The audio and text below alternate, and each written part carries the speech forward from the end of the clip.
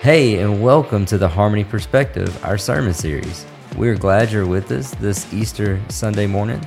We pray that this Easter sermon, the sermon that Patrick preaches that talks about why it's so important that the tomb is empty, we pray that this sermon will speak to your heart and that God will work through it to impact you and to change you from the inside out. Enjoy. As I saw the children up here, I thought what a beautiful sight it is to see them singing the praises of the Lord. But as I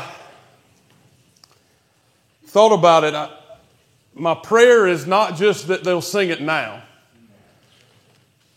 but that the truth that Jesus is alive will allow them to return with their own children and sit in these pews and hear their children sing it, and to hear their grandchildren sing the glorious truth of the resurrection, as it is a glorious truth.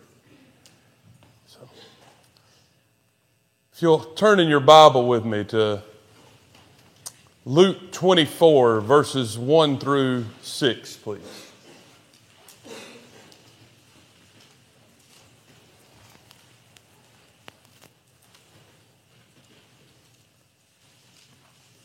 This is one of the passages that tells us what happened on that Sunday so long ago. It says, "But on the first day of the week, at early dawn, they went to the tomb, taking the spices they had prepared. And they found the stone rolled away from the tomb, but when they went in, they did not find the body of the Lord Jesus. While they were perplexed about this, behold, two men stood by them in dazzling apparel. And as they were frightened and bowed their faces to the ground, the men said to them, 'Why do you seek the living among the dead? He is not here. He has risen. Remember how he told you while he was still in Galilee.'" Let us pray. Father, these few words have so much power. Jesus had prophesied that he would rise on the third day, and here these angels tell these women that have come to anoint their Savior's body that he is alive. God, you used that truth, his resurrection, to change the whole world, to change human history as the church of Christ was born in the believers that gathered that first Sunday. I pray, Father, that the reality of the resurrection would move in the hearts of those that have gathered here just as much. That the words of the songs that these precious children sang were not just cute, but that they would be life-changing. For that is the gospel. They sang the gospel today. And that is the power of God unto salvation for all who believe. I pray that the hearts gathered here would know that, and that they would be transformed by that truth. Father, I pray all of this in Jesus' name. Amen. Jesus is alive. That is a beautiful phrase, a phrase that should fill us with joy. It is the reason that these children could sing the songs of praise today. Jesus is alive. It's why our hearts can be filled with joy. Jesus is alive. The reality of this cosmic shift, this cosmic plan of God, will be praised across heaven for all time. The truth of this reality, even now, fills the heavens with a chorus of precious voices lifting up the name of God, the name of Jesus, the Lamb who was slain. We read that in Revelation 5:9. It says they sang a new song, saying, "Worthy are you to take the scroll and open its seals, for you were slain, and by your blood you ransomed people for God from every tribe and language and people and nation. And you have made them a kingdom and priests to our God, and they shall reign on earth. Then I looked and I heard around the throne and the living creatures and the elders the voice of many angels, numbering myriads of myriads and thousands of thousands, saying with a loud voice, "Worthy is the Lamb who was slain to receive power and wealth and wisdom and might and honor and glory and blessing." And why do the heavens rejoice? Why is there such joy? Why can there be as much joy today in the fact that Jesus is alive as it was that day 2,000 years ago? It is because Jesus has conquered death. It is because Jesus has overcome sin. He has overcome all evil. And this is good news. We can rejoice in this news. It's good news because we live in a world that is broken by evil. A world of darkness. And I don't think there's much denying the brokenness around us. We see murder and disease and drug addictions and war and national disasters on the daily news. Every day we're inundated with the fact that we are surrounded by brokenness. We experience the physical deaths of those that we love, death that should not be. We see relationships destroyed time and time again by the selfishness of sinful man. We see those who do good imprisoned and those who lie, cheat, and steal celebrated. We see this brokenness multiply exponentially, just as Jesus prophesied that it would in Matthew 24:12 when he said, "Because sinfulness will be multiplied, the love of many will grow cold."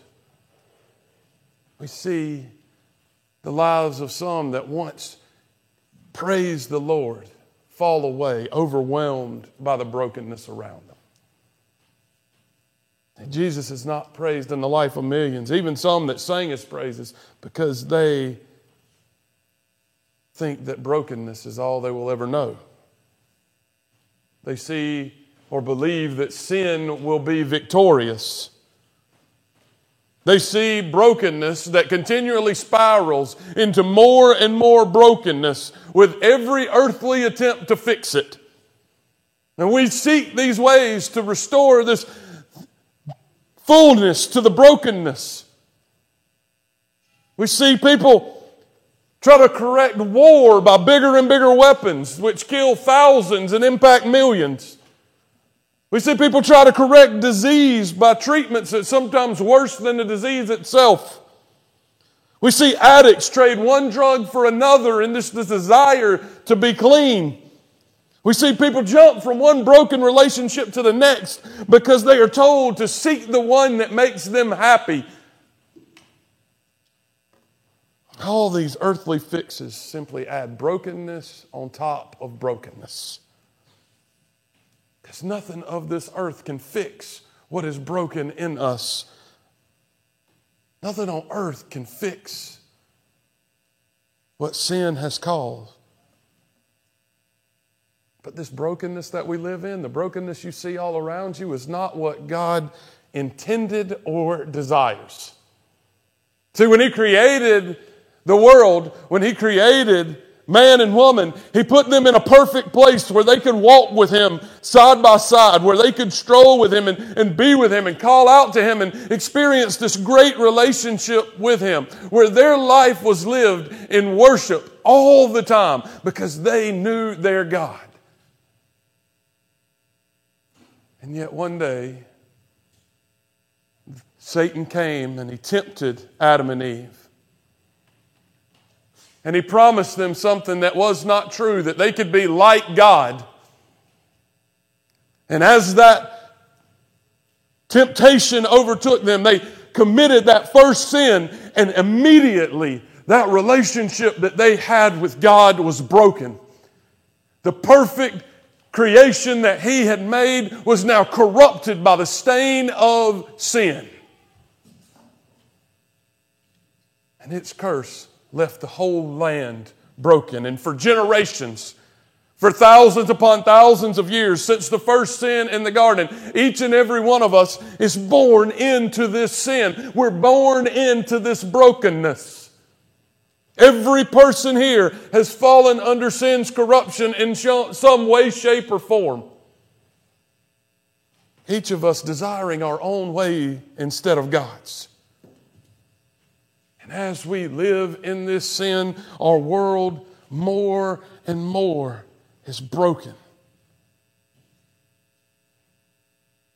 So much so that now, what God created in perfection in the garden where they could walk with Him, we see only glimpses of His glory in creation. And sadly, for those that die in sin, those glimpses of God in creation are as close to heaven as they will ever get. But praise be to God that the brokenness that we experience for those that are in Christ is as close to hell as we will ever come. Because Jesus is alive. And Easter points us to the reality of Christ's death and resurrection and tells us that God has made a way, that God loves us and wants to restore us to the fullness of the relationship that they had as they walked in the garden. It's the truth that we no longer have to live as enemies of God, for our sin has been paid for by the blood of the Lamb who was slain, Jesus Christ. And that war can be overcome by the peace that He brings. One day He will break every bow. He will run out every soldier. They'll turn their swords into plows. That's the peace that Jesus brings. One day we will all be reconciled.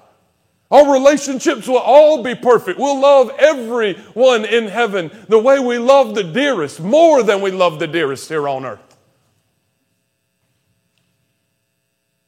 And one day death will not impact us.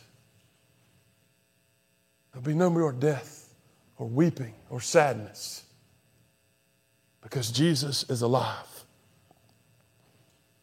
With the empty tomb, if you're spiraling in that brokenness, if you're overwhelmed by it, the reality is that because of the empty tomb, we can overcome. We can endure. Not that life will be perfect, but that because Jesus is alive, we can endure the worst that this world has to offer. No matter how the brokenness of sin is evident in your life today, you can find hope because Jesus is alive. We rejoice today. We celebrate Easter. We rejoice today and every day in that truth that Jesus is alive. And we want that same joy for you. If somebody invited you here today, if somebody has asked you to come, it's because they want you to experience that same thing. They want you to have the joy that they have. And you can if you repent and believe that the Son of God was born of a virgin in a little town called Bethlehem. If you believe that the carpenter of Galilee lived a sinless life as he walked for 33 years. If you believe that at the end of that life, he went to the cross and that he took your punishment, the righteous wrath of God, on himself so that you could be set free. If you believe that he died and rose from the dead 3 days later, if you believe that he ascended into heaven and that one day he's going to come back, if you believe that, then your brokenness can be made whole. Your sin can be forgiven.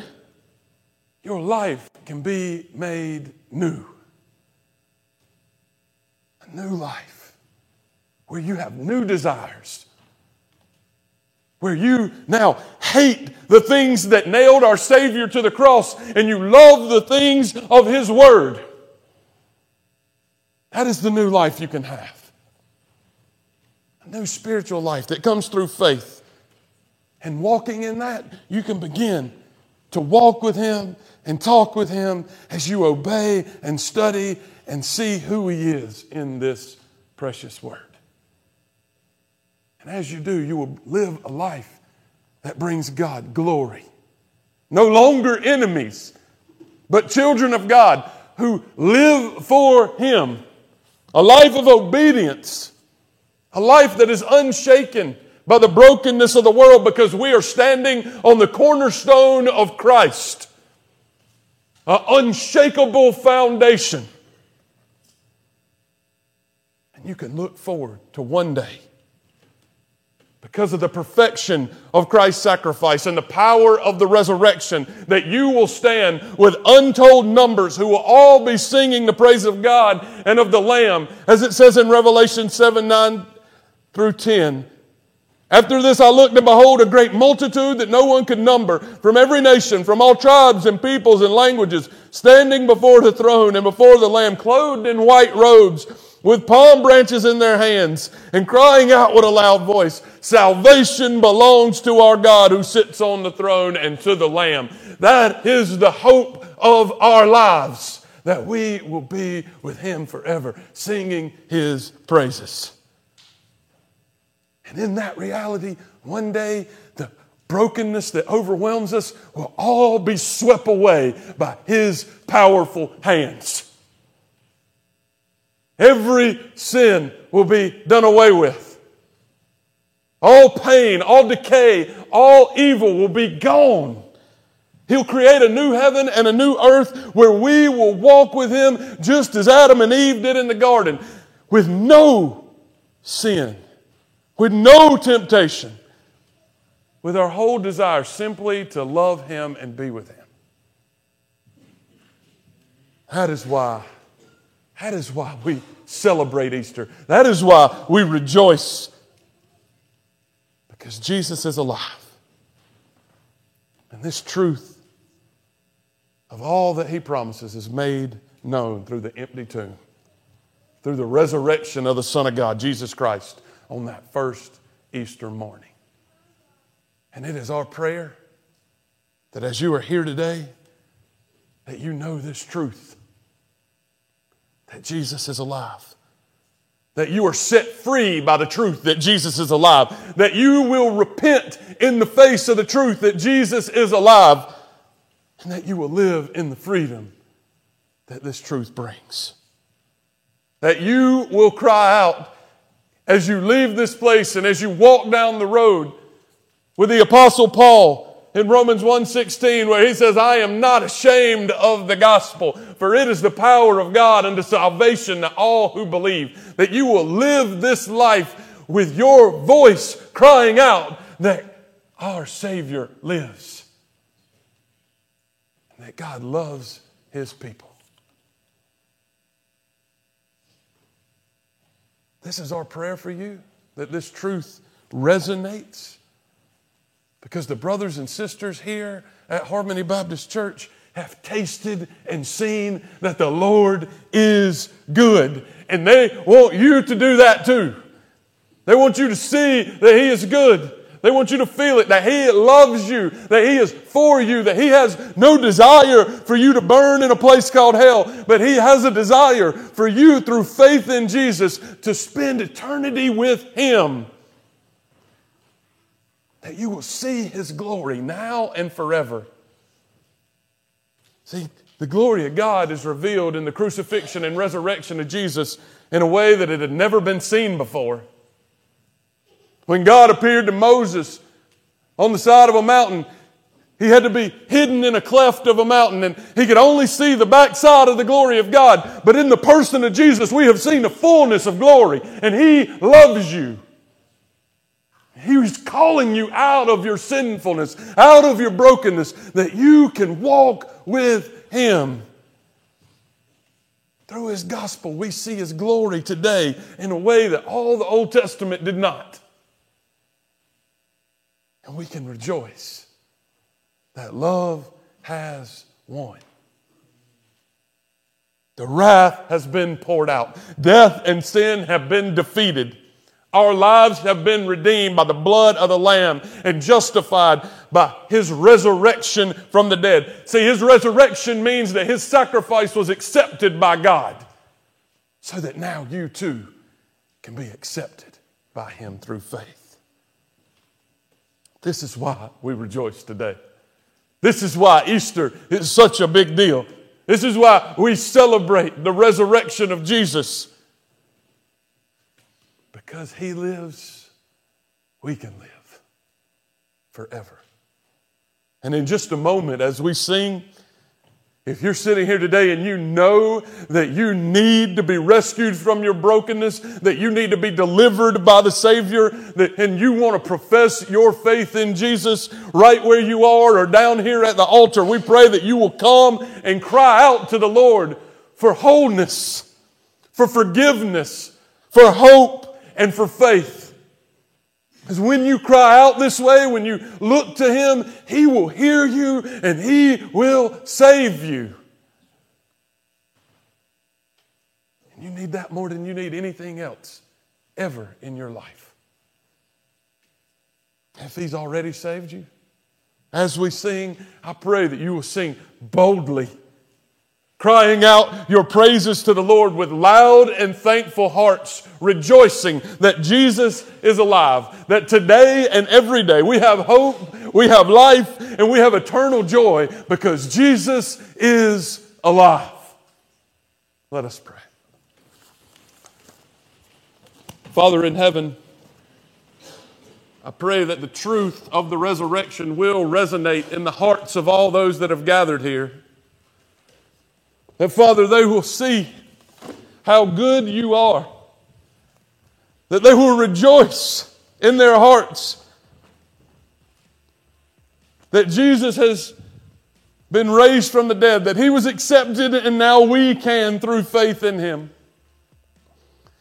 I pray that this truth will change the trajectory of the lives in this room as it changed the trajectory of the entire human race as He rose on that day.